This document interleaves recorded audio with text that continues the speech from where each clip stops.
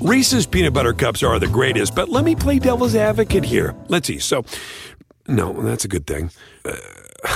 That's definitely not a problem. Reese's, you did it. You stumped this charming devil.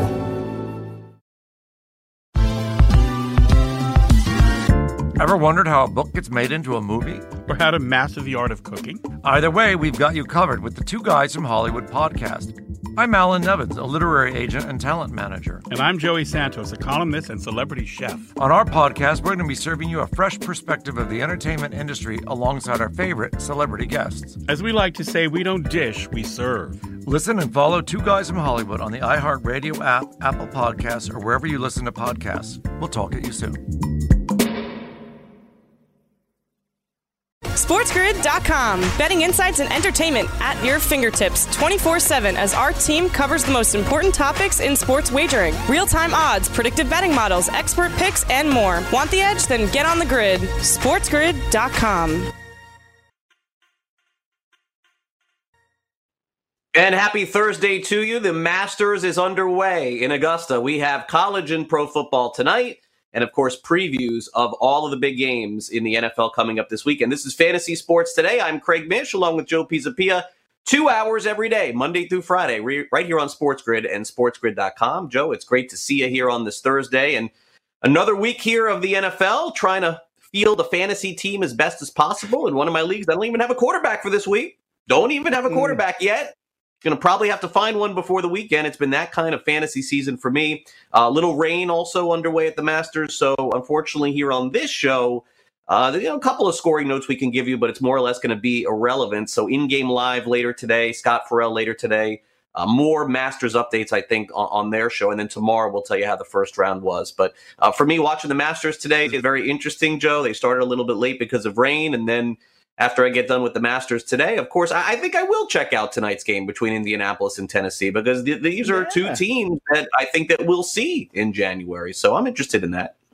Absolutely. Big division game here for these two. Indianapolis defense certainly playing better than maybe some people expected. T.Y. Hilton might be back for this game. I don't know if that changes anything, but there's at least a new wrinkle in Tennessee. A good win, an important win, I think, last week against the Chicago Bears, kind of getting back on track here. I'm a big fan of Mike Vrabel, so I'll be rooting for the Tennessee Titans, and everybody knows my love for Derrick Henry, but I feel your pain.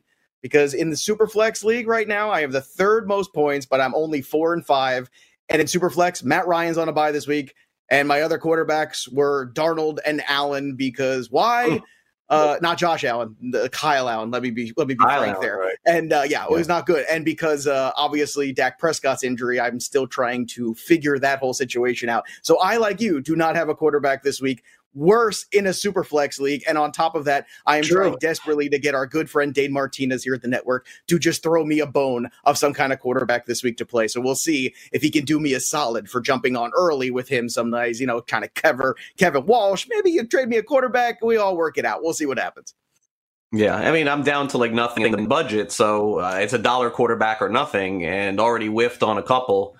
And so going to have to wait till the weekend and then hopefully suit somebody up for sure. All right, so let's take a look at our headlines for today here on this Thursday, November 12th, 2020. Thanks for watching our show today. Masters are underway after a heavy rain delay. The favorite Bryson DeChambeau at least struggling in the first couple of holes here. We'll see if he can make the cut tomorrow. I'm not that worried about it, honestly. I think Brett, our producer, is more worried.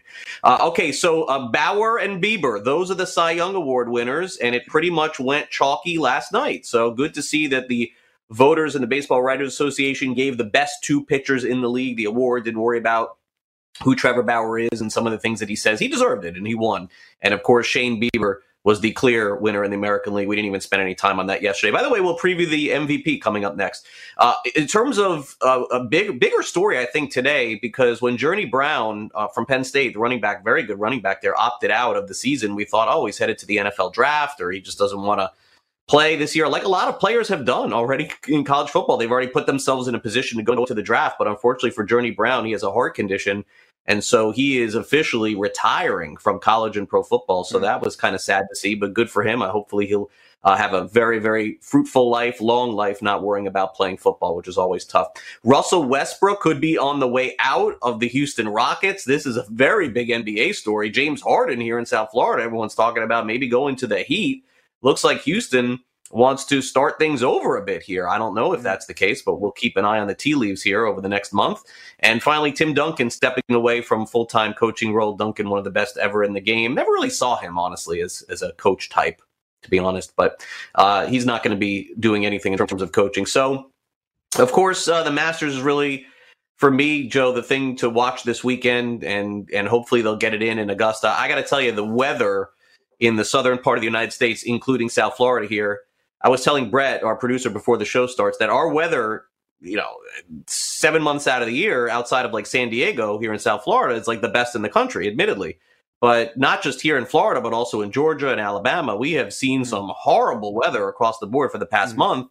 And so I'm hopeful that they're able to get this thing in, or else we'll be talking about a championship on Monday with the Masters.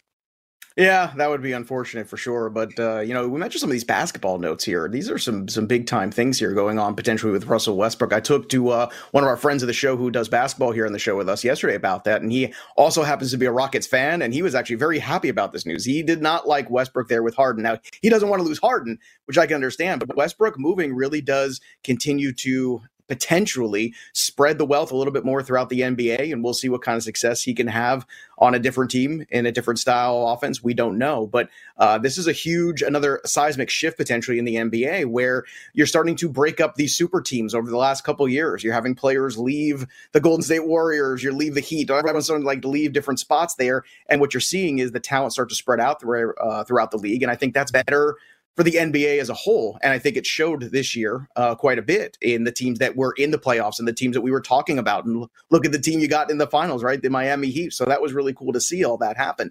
Also, Trevor Bauer, I think deserving. He was my pick yesterday. He was your pick as well, I believe, because we were talking about end of the season. Trevor Bauer was the guy that was carrying the Reds. And I think they got it right. I really do. So good job putting all of the extracurricular things aside.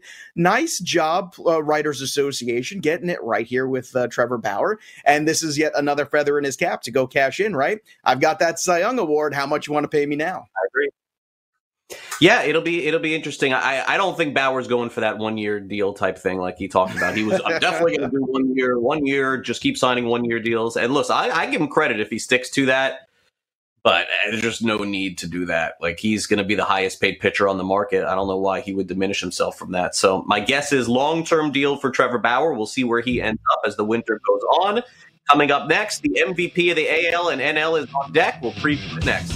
SportsGrid.com. Betting insights and entertainment at your fingertips 24/7 as our team covers the most important topics in sports wagering. Real-time odds, predictive betting models, expert picks, and more. Want the edge? Then get on the grid. SportsGrid.com.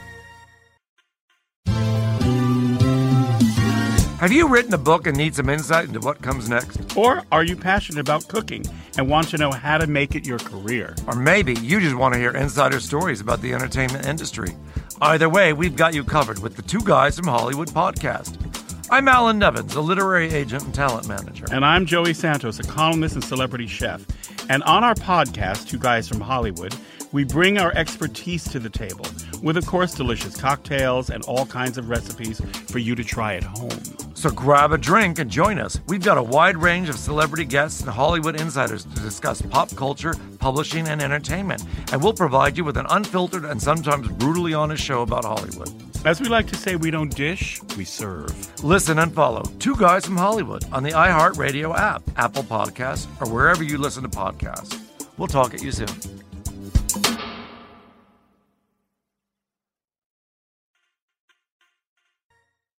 And welcome back. We gave away the American League and National League Cy Young Award winners last night. And tonight we're going to find out who the American League and National League MVP Award winners are. And Joe, it's an award every year that, essentially you write your ticket a lot of times to the Hall of Fame. You win this award a couple times and you end up getting there. And through the years, I think that we've seen some really fair assessments in this in terms of the MVP. The one always interesting for me to look back on is when Ryan Braun won that MVP, right? Like, that's the one that I always go to, and someone says, like, give me your best recollection of an MVP award that was sort of, different. And I think that was the one, because Matt Kemp really had a tremendous year that year. He did. And a lot of people thought that he should have been the MVP, everything else aside.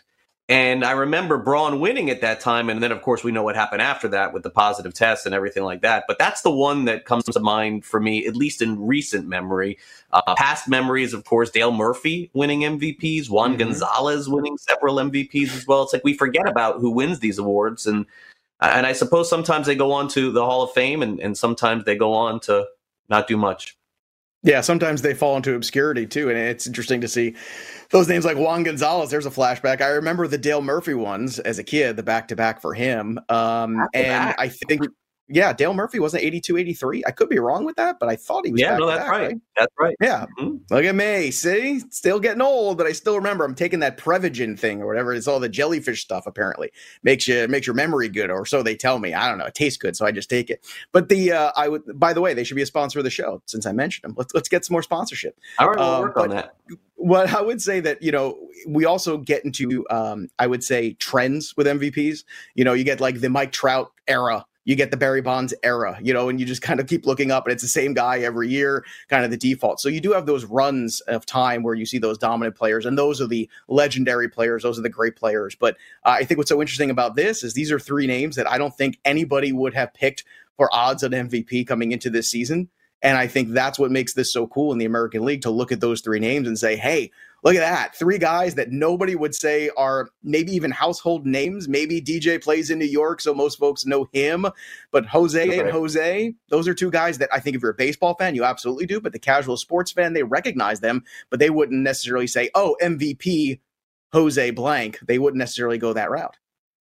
Yeah, and let's take a look at it here. So you're right. There are two Jose's here. Jose Ramirez of the Cleveland Indians. We have Jose Abreu of the Chicago White Sox, and then DJ LeMahieu of the New York Yankees. And look, it's a tough year to differentiate yourselves because their WAR is all very close. Their power was all relatively close. LeMahieu was the one getting the most hits, getting the highest batting average, on base percentage. Then you have Jose Ramirez, Jose Abreu. Look, I mean, I don't know. I don't really have a strong guess on this, but my sense tells me it's going to be either Jose Ramirez or Jose Abreu. At least, Joe, that's the feeling that I get from it. And I think that it ends up being Jose Ramirez. He did lead the league in WAR, and if they're specifically going by that, in the 60 games, he was the most dominant player in the American League. Jose Abreu, you can make the case, even though he's got some superstars around him. Everyone in Chicago says he's the most important player on that team, and without him, they don't win. So there's a factor there, too. I would say that LeMahieu had a great year, but he is third for me of the three. So I do think it would be one of the other two. What do you think? Well, I think that DJ LeMahieu is one of the great surprises for me. When you do analysis and you see the player that was in Colorado and how bad his road splits were, I didn't give him much chance to be relevant, let alone MVP 2 years later. So in terms of surprises, where you look at the analytics, you look at and you study it and you go, okay, what's this player outside of Coors? And look, sometimes guys are able to get outside of Coors and have good careers, but good careers. And then what DJ's done the last 2 years, I think nobody could have expected that. So that's a fantastic job by him and a fantastic job by the Yankees acquiring him and putting him in a position to be good. That being said, I would not vote for him. Jose Abreu. I am the biggest Jose Abreu mark there is. Every year in the Black Book, I write a love letter to Jose Abreu. Dear Jose Abreu, I love the fact that you are good on the road. I love the fact you're good at home. You're good against lefties, righties in the first half, the second half. You look at the splits of Jose Abreu every single season. He is so consistently good and so undervalued every year. And now I think people are finally catching up with that thought. But he's in a really good lineup, so I'm not going to vote for him either. So clearly, I'm going to choose Jose Ramirez with you. And why? Because I think this guy carried the team, basically offensively by himself. Lindor had a good year, but not necessarily the expectation year I think some people might have had. And the rest of this offense was up and down, to say the least. They'd have good runs from certain guys. But for the most part, it was this dude right here. And from the second half of last year, he's arguably the best player in the league when you look at the stats and you look at the WAR and you look at everything he's done. So Jose Ramirez, for me, is that guy. He gets my vote. And I'll tell you what, Craig, how many times can we say that the MVP and the Cy Young came from the same team? Not very often in Major League Baseball. So that tells me what the Indians should do is, if they do move Lindor, get back a bunch of Major League ready talent or even some proven major league talent and go out there and compete because you can, because that pitching is so good with Savali, with Plesac, with obviously Bieber at the top. And then you got young guys like Tristan McKenzie coming on. You could do a lot here if you're the Indians. I hope Lindor is not a signal that they are potentially punting on 2021, because this team, I think, can really compete with the rest of this division. Well, look, they gave Kluber away and still were competitive. They've traded Clevenger. They're still competitive. Maybe they move Lindor and they're still competitive, Joe. Maybe they get major league ready talent. Maybe. I mean, that's a possibility too. So, look, Indians have been very good over the last decade in terms of their organization. So I don't think that them trading Lindor is a signal that they're punting. I think it's more of a signal that they think they can't re-sign him. So I would wait to see what kind of trade they end up making if they do make one there. All right, now over to the National League. I think it's pretty clear cut, but we will discuss it. Freddie Freeman, I think that we all believe is going to be the NL MVP. Dale Murphy's going to make the announcement, by the way, on television tonight. So, I mean, I don't think that they're having Dale Murphy announce Manny Machado. I suppose they could. But I think they kind of like are pretty much setting you up for this one. But Freddie Freeman, Manny Machado, Mookie Betts. Machado, by the way, Machado was my pick to win the MVP at the beginning of the year. So I feel really good that I even got to this point. But Freeman, Machado, and Betts, it's unanimous, Joe. Freddie Freeman's going to win. Is there anything else to add? No, and all I can add is that it's a good story, and we are suckers for good stories here. We love him. And Freddie Freeman starting the year in question with COVID, really sick, people thinking that he might not even play. Oh my gosh, is Freddie Freeman even going to play this year? What's going on? There's so much uncertainty. Not only does he play, but he carries the Braves into the playoffs, and a team that struck out almost 30% of the time, a team that lost Ozzie Albies for a significant period, Ronald Acuna for a significant period. Marcell Ozuna turned things on late. But really, the steady force in that Atlanta Braves lineup was, start to finish, Freddie Freeman. Great defensive player, too, a great leader, and I think one of the great guys in baseball, too. I love some of the social media videos of him, and, you know, you see him flying back to see his kid's T-ball game. Like, this is the kind of dude Freddie Freeman is. He's that dude on Halloween that will dress up like Freddie Freeman. You know, like that's the thing. Like kids see him and stuff like that. Like I love that, and I think it's good for Major League Baseball to embrace and elevate these kind of guys. And I think it's good for baseball. And look, nothing to take away from how great of a player Mookie Betts or Manny Machado are. They're both fantastic. They had very good years, but at the same time, I think this is Freddie Freeman's award. I think you and I agree here. So we'll see if we get this one right too. I'm surprised we got yesterday's right here with the Cy Youngs, but hey, we were on there. Let's see if we can go 2 for 2 with the big awards here in the Major League Baseball. Yeah, a lot harder if it was 162, and I think that of course, and I think that that's the case. I'll tell you the other thing that was interesting that I heard yesterday, and it may be a topic for our show. It's not really out there publicly yet, but there's a chance that they don't play 162 next year. So at least that was something that I heard yesterday in one of the conversations that I had. Because Joe, at this point, to say that you'd be allowed to have fans, let's just call April and May fair at this point. Mm-hmm. Like I don't know that the owners are going to want to pay the players again for 162 with no fans, right? So it'll be interesting to see. Maybe that expanded playoff comes back. Maybe the season is, I know that you've been wishing for this, maybe the season is 140 instead of 162, and that eliminates the idea of paying them for 20 extra games. Just something to keep in mind. If you hear it moving forward, you'll remember that this was the first time. Remember, you heard it here first on FSD. Yeah, 140. Look for that possibility. Okay, coming up next, it's time for Chris's update, and then is the wrong team favored in the NFL. I'm pretty sure last week I got every single one of these wrong. So I'm going to see if we could do a little bit better today and see if the right team should be favored. SportsGrid.com. Betting insights and entertainment at your fingertips 24/7 as our team covers the most important topics in sports wagering. Real-time odds, predictive betting models, expert picks, and more. Want the edge? Then get on the grid. SportsGrid.com.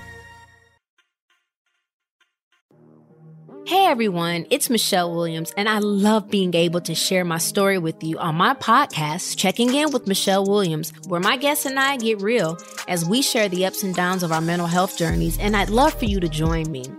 I'm still on my own journey, but I want to be transparent with you because as I was posting all the highlights of my life on social media, I was breaking down.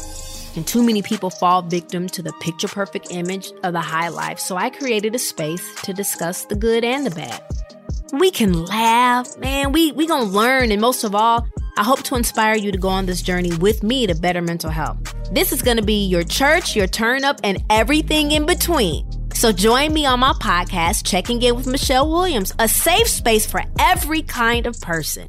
Listen to Checking In with Michelle Williams every Tuesday, a part of the Black Effect on the iHeartRadio app, Apple Podcasts, or wherever you get your podcasts. And welcome back. Andrew Erickson will be with us in about 10-15 minutes from now, so make sure you stay on the grid. Stay tuned to Fantasy Sports Today. Also, want to make sure that you know tomorrow here on the show, we'll have our picks. Howard Bender and I will go through the picks for Wager Alarm and the Super Contest, a 2-3 week last week. So trying to get ahead of the game this week and get back to 3-2 or 4-1 would be great. 5-0. And last week on the show, Joe, we did our show on Halloween night. We did the final pick show, the Saturday night on Halloween night. And I wore a Willy Wonka costume. And we went 4-1. And I promised that the following week, if we did well, I'd wear it again. And I forgot. And so we got paid back for that. I went 2-3 last week. So, didn't you watch Bull Durham? You don't screw with a streak. You just don't do it. If you're on a streak, the rose goes in the front, big guy. The rose goes in the front. Yeah, not good. Okay, so let's talk about the light favorites, I would say, in the NFL this week. There are several of them, and I want to go through a couple of them here. Let's start off with the Bills and Cardinals. And right now on the FanDuel Sportsbook, Arizona is -2. So to break this down for you here a little bit, apparently it looks like they feel that Buffalo is only 3 points worse than Miami. Why do you say that? Well, Arizona was -5 last week at home against Miami, and they are only -2 this week against Buffalo. So this is a little bit of a lot of the lines are actually peculiar for me this week because I think that there's going to be a lot of drag over to take Buffalo in this game based off their performance last week. So I'm going to say that the right team is favored. Arizona's problem, I don't think, is talent. I think that they've made a lot of poor decisions on the field over the last few weeks. Timeouts, play calling. They got the best quarterback going right now in the NFL. Look, Buffalo does too, though. Josh Allen came back and had a great week against Seattle. So I'm going to say the right team is favored here. I do feel like the line is a little bit fishy. I think most people feel like Buffalo should be at least a pick 'em or favored, but they make the lines this way for a reason. So I would say they got this correct. I don't know, Craig. I think the wrong team is favored here. And the reason is defense. And the Arizona Cardinal defense, has certainly been opportunistic of late, but they have also played some pretty lower end opponents in terms of offense. And I think you have to kind of take that into account a little bit. And that being said, Buffalo's defense has not been nearly as good as advertised. Last year, they were a terrific unit. This year, they have struggled without a doubt.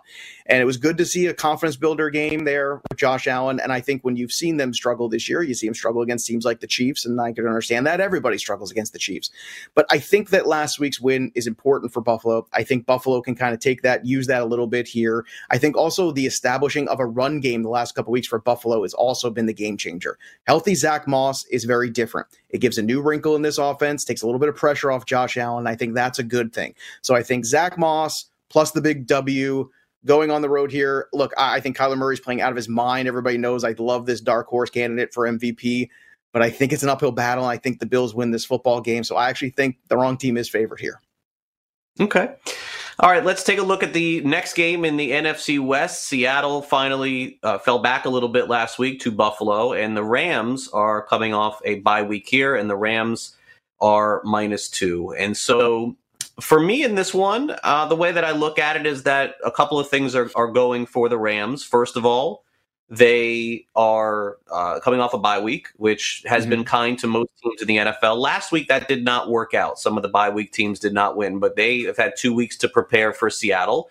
Seattle is not at home. They usually play well at home. They have not played well on the road, and I don't think it mattered where it is. So I do think that the Seahawks can win this game, but clearly, again, another line that looks strange. Why are the Rams favored if they're not going to win? So I don't have a strong opinion on the game, but I do think the line is correct. I would even make it 3. I think the Rams can win the game for sure. Yeah, I struggle with the inconsistency of the Rams. Here on this show, if you watched us this last couple months, the Rams are the biggest Jekyll and Hyde team ever. And yes, everything analytically should tell you. For you, they are. So me, whoever they you're are. going with here, I gotta go the other way. I'm sorry. The Rams are your Okay, well, kryptonite. that's fine. But I'm trying to learn my lessons because I think whenever the Rams look good, I go, okay, yes, the Rams look good. All the data tells you the Rams look good, right? And then every time that's wrong. And every time you look at it and go, oh, I don't love this situation for the Rams, they go out there and they smash. They smash. Look, the difference in this game is Russell Wilson, who right now is still the leader for MVP. And they're coming off 2 bad road losses. Now, you tell me they're going to have a third one in their division. I don't know, man. That is a tough sell for me. I think the Seahawks need this game in the worst way. I think they're going to play like they need this game. I think the Seahawks are going to win this game.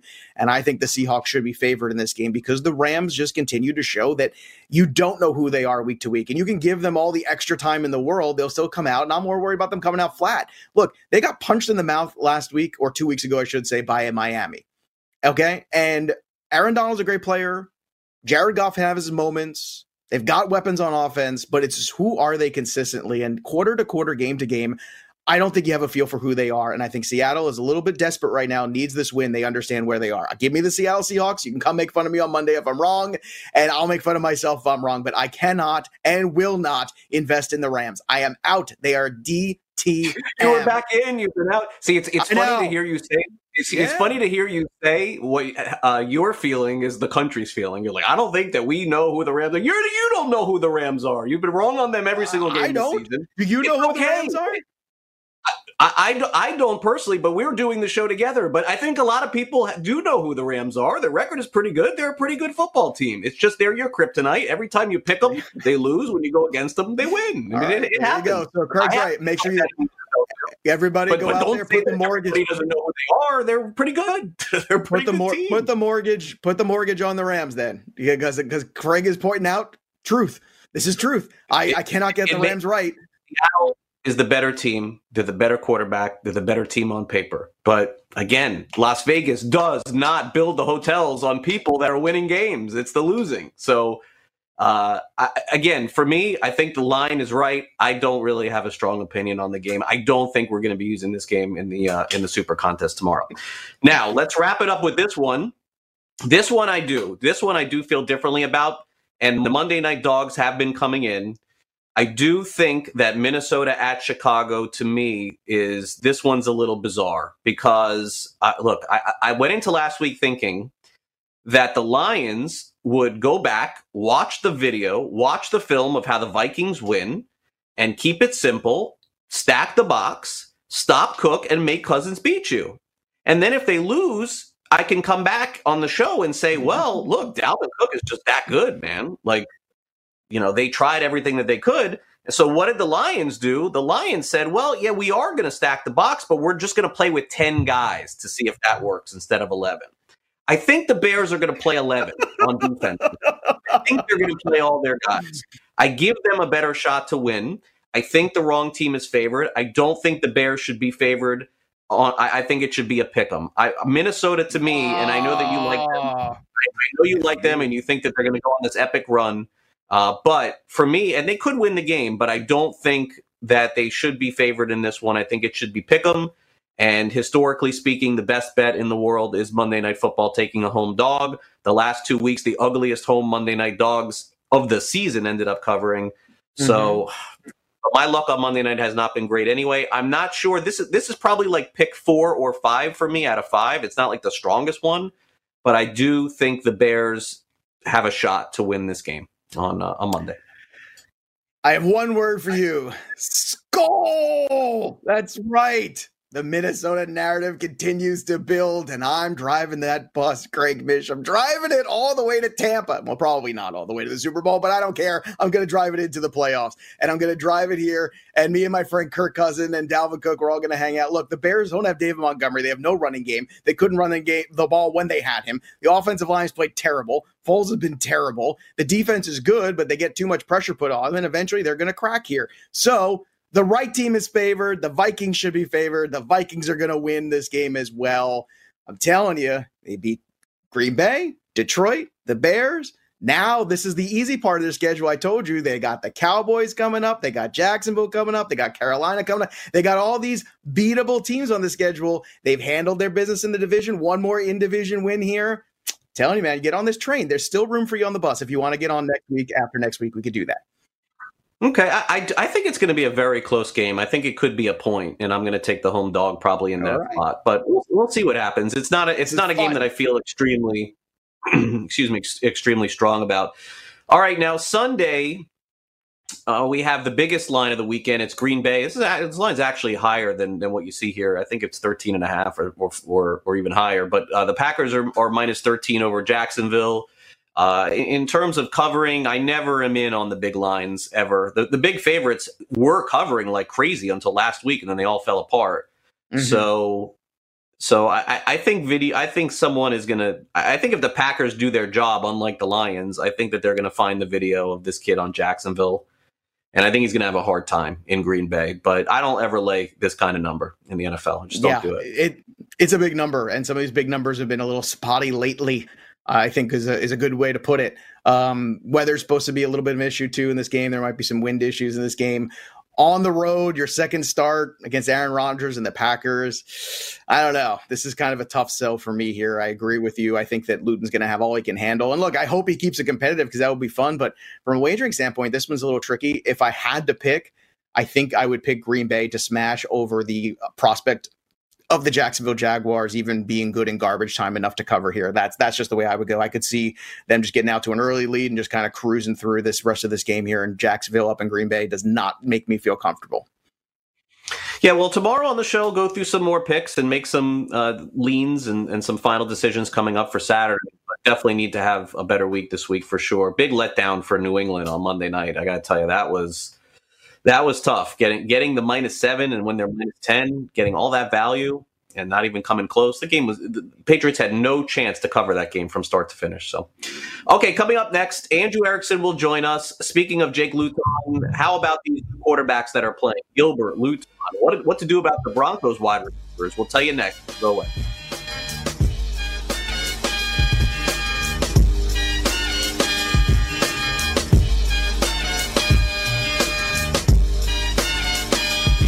SportsGrid.com. Betting insights and entertainment at your fingertips 24/7 as our team covers the most important topics in sports wagering. Real-time odds, predictive betting models, expert picks, and more. Want the edge? Then get on the grid. SportsGrid.com.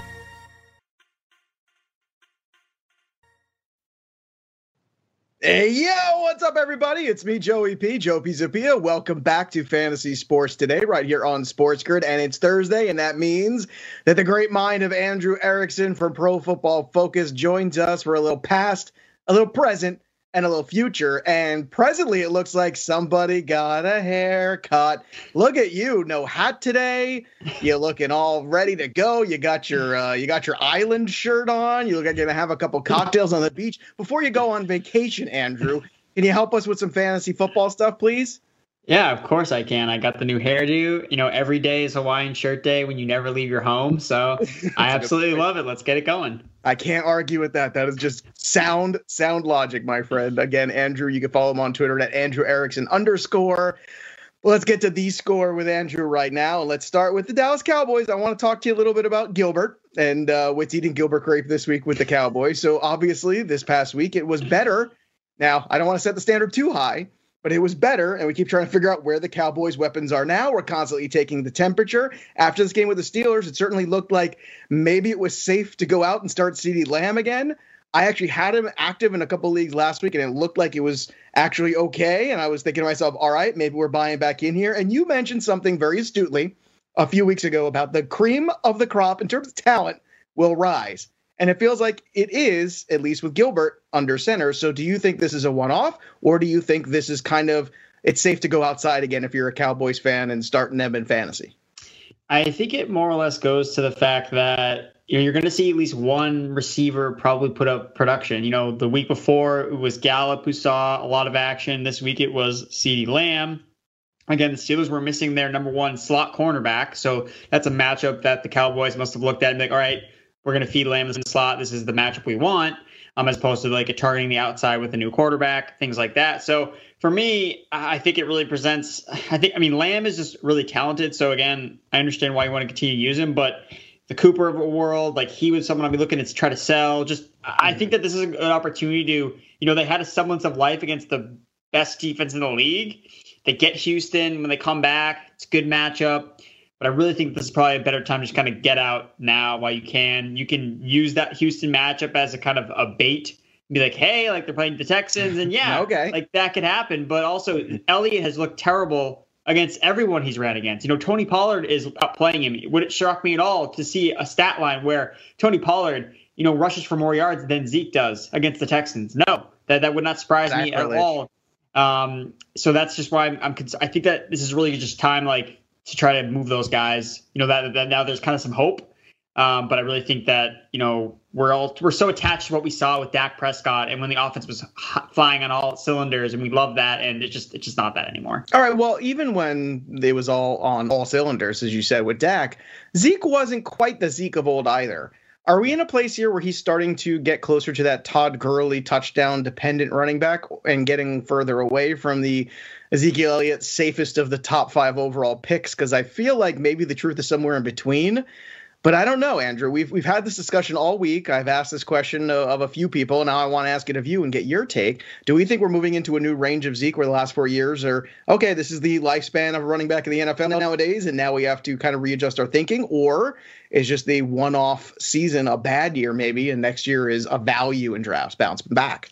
I mean, you look at it, the offensive line's not as good. And that's obviously going to affect he's always ran behind the elite offensive line, and he was still a good running back at that time, but that's what made him elite. That's what made him the top pick. Again, when you think about Zeke highlights, you don't see him, juking guys out of their socks, like a Saquon Barkley, being a masterful pass catcher like Christian McCaffrey. Like, he's done those things in the past, but that's not his claim to fame. It's been in between the tackles, like runner, like, just give me 30 carries, I'll get 150 yards and 2 touchdowns. Like, that's what he's been that's kind of been his thing. But across the board, you look at PFF rushing grades, this is his worst year by far.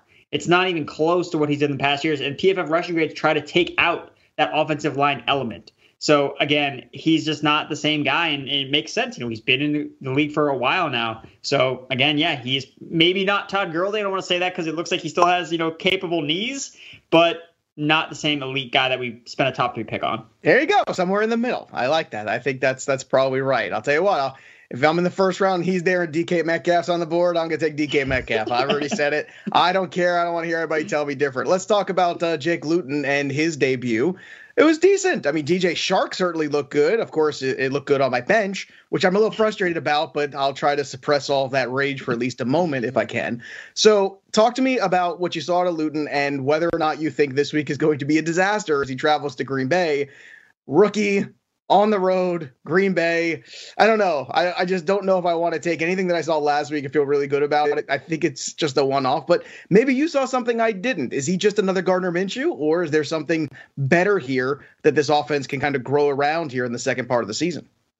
I think it's really has to do with just how bad the Houston Texan defense is. They are just, and that's the thing, this reminds me of a scenario where it was Nick Mullins' first game, right? And everyone was, picking up the Raiders defense to play against. The Raiders defense was so bad that year, and it didn't matter because, rookie quarterback, like, pick him up. But if you can't rush the passer, it doesn't matter who's back there. If I have all the time to throw, I can just wait for someone to get open and throw it to them. Like, these guys, the 6th-round rookie quarterback, again, he can still, throw the ball. He can hit an open receiver. It's not like he is incapable of doing those things, and the Texans just can't play defense. They can't offer any of that type of, wall against the quarterback. So, yes, I think it's going to be much tougher against Green Bay. I don't expect him to do what he did last week. I think that Chark is going to really fall back down to earth. I think Chark is a prime sell high right now. Again, this is probably his best game of the year. The best matchup, the best spot as possible. Again, he's not going to catch a 73-yard touchdown on the second play of every sintle game. It's not going to happen. And this week he gets Jair Alexander,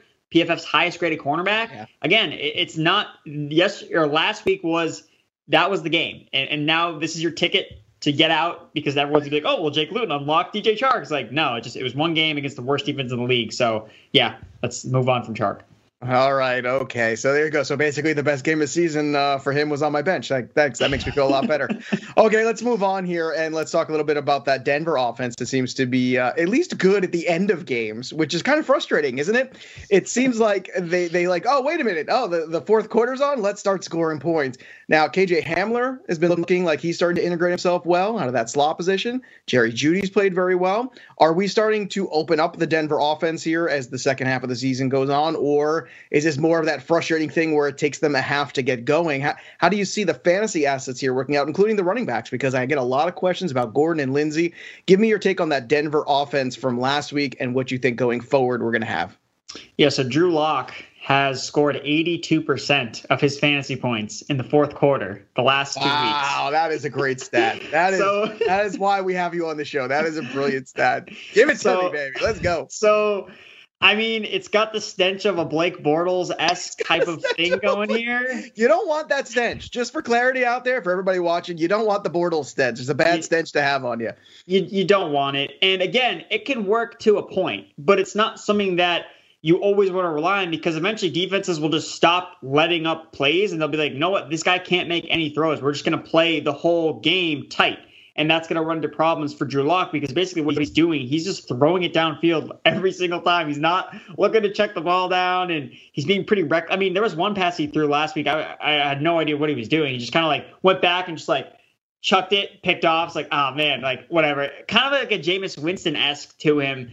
But I mean, it's good for at least the receivers. I think that Locke is a little bit more on the fringe of, hey, you can trust him, start him. Again, he's playing the Raiders. It's a good matchup. But again, the bottom can fall out very, very quickly with Drew Lock. But again, I think that Jerry Jeudy is kind of in the circle of trust right now. I mean, he's gotten the targets during the beginning of the year. He finally put it into production last week. His schedule is really good for the rest of the year, so I really like Jeudy. And don't sleep on Tim Patrick as well. He was balling up before he got hurt. He caught a touchdown. He saw 9 targets last week. And he's the other outside wide receiver. So I think that all of these guys are kind of falling into wide receiver 3 territory. Hamler kind of manning the slot there as well. So they're all running downfield. They're all going to catch a lot of passes that are of high value. So I like the receivers, and I'm still kind of lukewarm on Drew Lock. By the way, the scent Bortles for men is not a good holiday present to get anybody. Don't go buying that for your boyfriend or your dad or anybody. Don't go buying them the Bortles for men. It's a bad cologne. Nobody likes it. All right, CMC was back, and now he's gone again. Michael Thomas is back. This should be a smash game, I think, for him, right? You're in the dome. You're back home. Last week they had a huge lead and have to use him too much. Is there going to be a scenario where either CMC or Michael Thomas win somebody league this year? Because it's starting to feel like maybe this is like you waited. You got the CMC comeback game, and then he's gone again. And now Michael Thomas, like, this should be a good game for him. But do you think we're not going to see the real Michael Thomas, as it were, as I do the air quotes there, the rest of the season? Or is that just the first game back? Well, I'll start with CMC. I think that, again, it was awesome to see what happened. But, now it's almost kind of like the Panthers kind of pressed their luck a little bit. The report that came out earlier was a lie. They're going to rotate them. That didn't happen. Okay. But maybe they should have. I don't know. I mean, it was a different injury. It wasn't the same injury. So you can't say he re-aggravated it. Again, it's a shoulder injury. It's completely different than his lower leg injury that he was dealing with. But again, if he doesn't touch the ball 30 times in that game, if he only touches 15, he's going to be playing this week. So I can't imagine, especially with how much they have committed to him. I'm definitely more concerned that when he does come back again, that they are going to be true to their word and be like, no, like, we have to actually get Mike Davis involved, especially if they start to fall in the standings a little bit. If they don't keep winning games, they have a tough matchup this week against the Bucs. If they start to fall out of favor in terms of, playoff hopes, what's the point of getting CMC back? So I'm definitely concerned about that. Michael Thomas, I think, is probably in a better shape. Again, he didn't blow up this week, but they didn't really need him to. It was a tough matchup anyway against the Buccaneers, so pretty good defense anyway. And I think that the big thing, really, because I didn't see it. well, they usually. I did. No, they do. They do. I'm just taking the easy joke. It's okay. They usually play pretty good defense, but I would say that the thing that's good for Michael Thomas managers is you look at these other alpha receivers that have come back from injury. Julio Jones has come back and smashed. Devontae Adams has come back and smashed. So I think that bodes well for Michael Thomas. I think that we're going to see more of 2019 Michael Thomas this week. All right, fair enough. Let's see what we think about the Eagles offense, too, as they're starting to get healthy. We'll see if Miles Sanders can get back on track, but Rager's been back. You've also got Dallas Goedert back. So this week against the Giants, let's talk a little future. Do you think this is where the Eagles in week 10 now start to roll offensively and kind of take over this division, which is still, believe it or not, up for grabs? Yeah, I think they're, like you mentioned, they're getting healthy. And that's always been their biggest, problem. They can't keep guys healthy. I'm hearing Alshon Jeffrey might come back, and that doesn't mean he's fantasy relevant. Impossible. That doesn't mean he's fantasy relevant, but when he's playing on the field, Wentz has been better. So that's just something to keep a note of. I mean, Wentz is a guy who has a really good playoff schedule. down the stretch. He's technically a quarterback 1 on the year because he has a couple of these spike performances. He's been rushing a lot, and he's kind of made it through the tough part of the schedule. They play the Steelers, they play the Ravens, like they made it through all these games, and now their schedule lightens up towards the end of the year. So yeah, I think this Eagles offense is going to start clicking. I think Dallas Goedert has top 5 tight end potential. Miles Sanders, top 5 running back potential for the rest of the year. And I think that Jalen Reagor is going to return a lot of value back for people that held on to him or picked him up, earlier. All right, there you have it. So real quick, since we made fun of the Bucs defense, I know we only got a couple of seconds here. Do they bounce back this week against Carolina and show like they are the Bucs defense that we've seen for most of the weeks where they're not playing the Saints? Yeah, 100%. There's actually a lot of splits between Teddy Bridgewater in terms of how well he performs against zone coverage and versus man coverage. Mm-hmm. And it's a big split in terms of zone. He's much worse against zone coverage, which the Buccaneers run a lot more of than man coverage. And that's what the Chiefs done. So I looked at it and I was like, oh, Bridgewater, he did really good against the Chiefs. Like maybe he can pull off something against the Bucs, but Chiefs run more man. That works better for his receivers can win more one-on-one matchups. But against zone coverage, Teddy Bridgewater is in for a long day. All right. Well, we're in for a good day because we have Andrew for another segment here real quick. We're going to test that brain of his, put him to work for real with a little fantasy trivia. So stick around. Andrew Erickson of Pro Football Focus is going to answer a question, and hopefully he'll get it right. Will he? I don't know. Tune in and find out. We'll be right back right after this.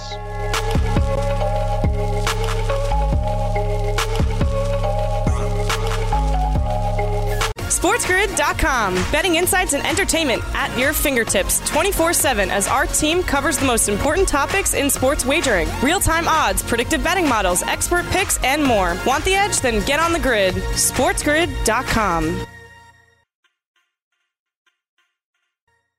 All right, welcome back, everybody, to Fantasy Sports Today. Andrew Erickson has stuck around with us because he's a gracious, good sport, and I like that about him. So let's play a little Jeopardy in honor of Alex Trebek, and let's see if Mr. Erickson can get the fantasy trivia of this day correct. And it's a short question in terms of it's only over the last 2 weeks. We're going to ask you, who has more targets of wide receivers the last 2 weeks?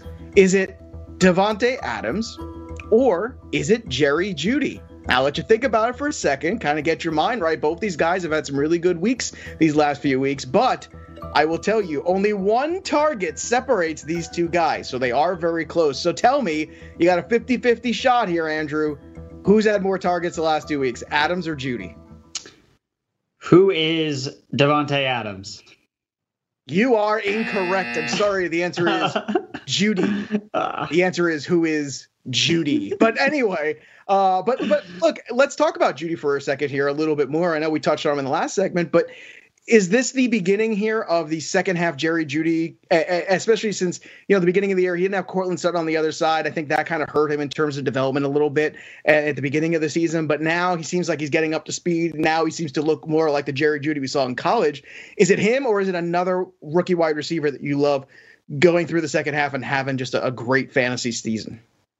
No, I think it makes a lot of sense that it is Jeudy. Again, his claim to fame was route running, and we saw it in that game. He put the hand up and the guy goes all the way over there and then he stops on a dime, turns around, catches the ball, runs in for the end zone to a touchdown. And that's prime Jeudy. That's what we wanted to see out of him. And he has a really good schedule. I think that has a lot to do with it. The Broncos, beginning of the year, the schedule was tougher. They played a lot of stronger pass defenses. That's not the case during the second half. Drew Lock was in and out of the lineup. So again, Drew Lock's not great, but he's probably better than Jeff Driscoll, Rippon, and whoever else they had under center. So at least Lock is targeting him a lot, which is all that really, kind of matters when it comes to fantasy football. So yeah, I think Judy's one of their top rookie receivers that you want moving forward. And I think you can feel good about him. You start him this week.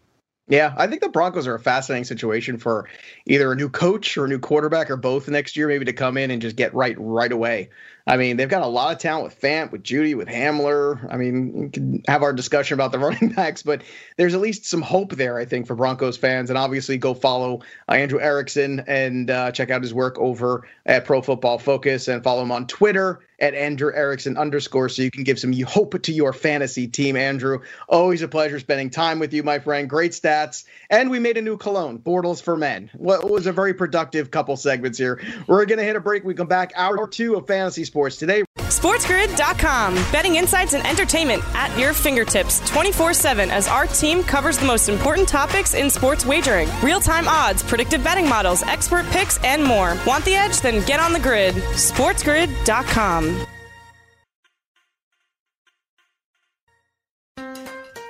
Build digital-first customer relationships with Salesforce Digital 360. Connect every marketing, commerce, and digital experience on a single platform. Innovate fast with easy-to-launch sites, campaigns, and apps. That's more relationships, more revenue, more return, and more success. Salesforce Digital 360. Hear from our customers at sfdc.co/digital360.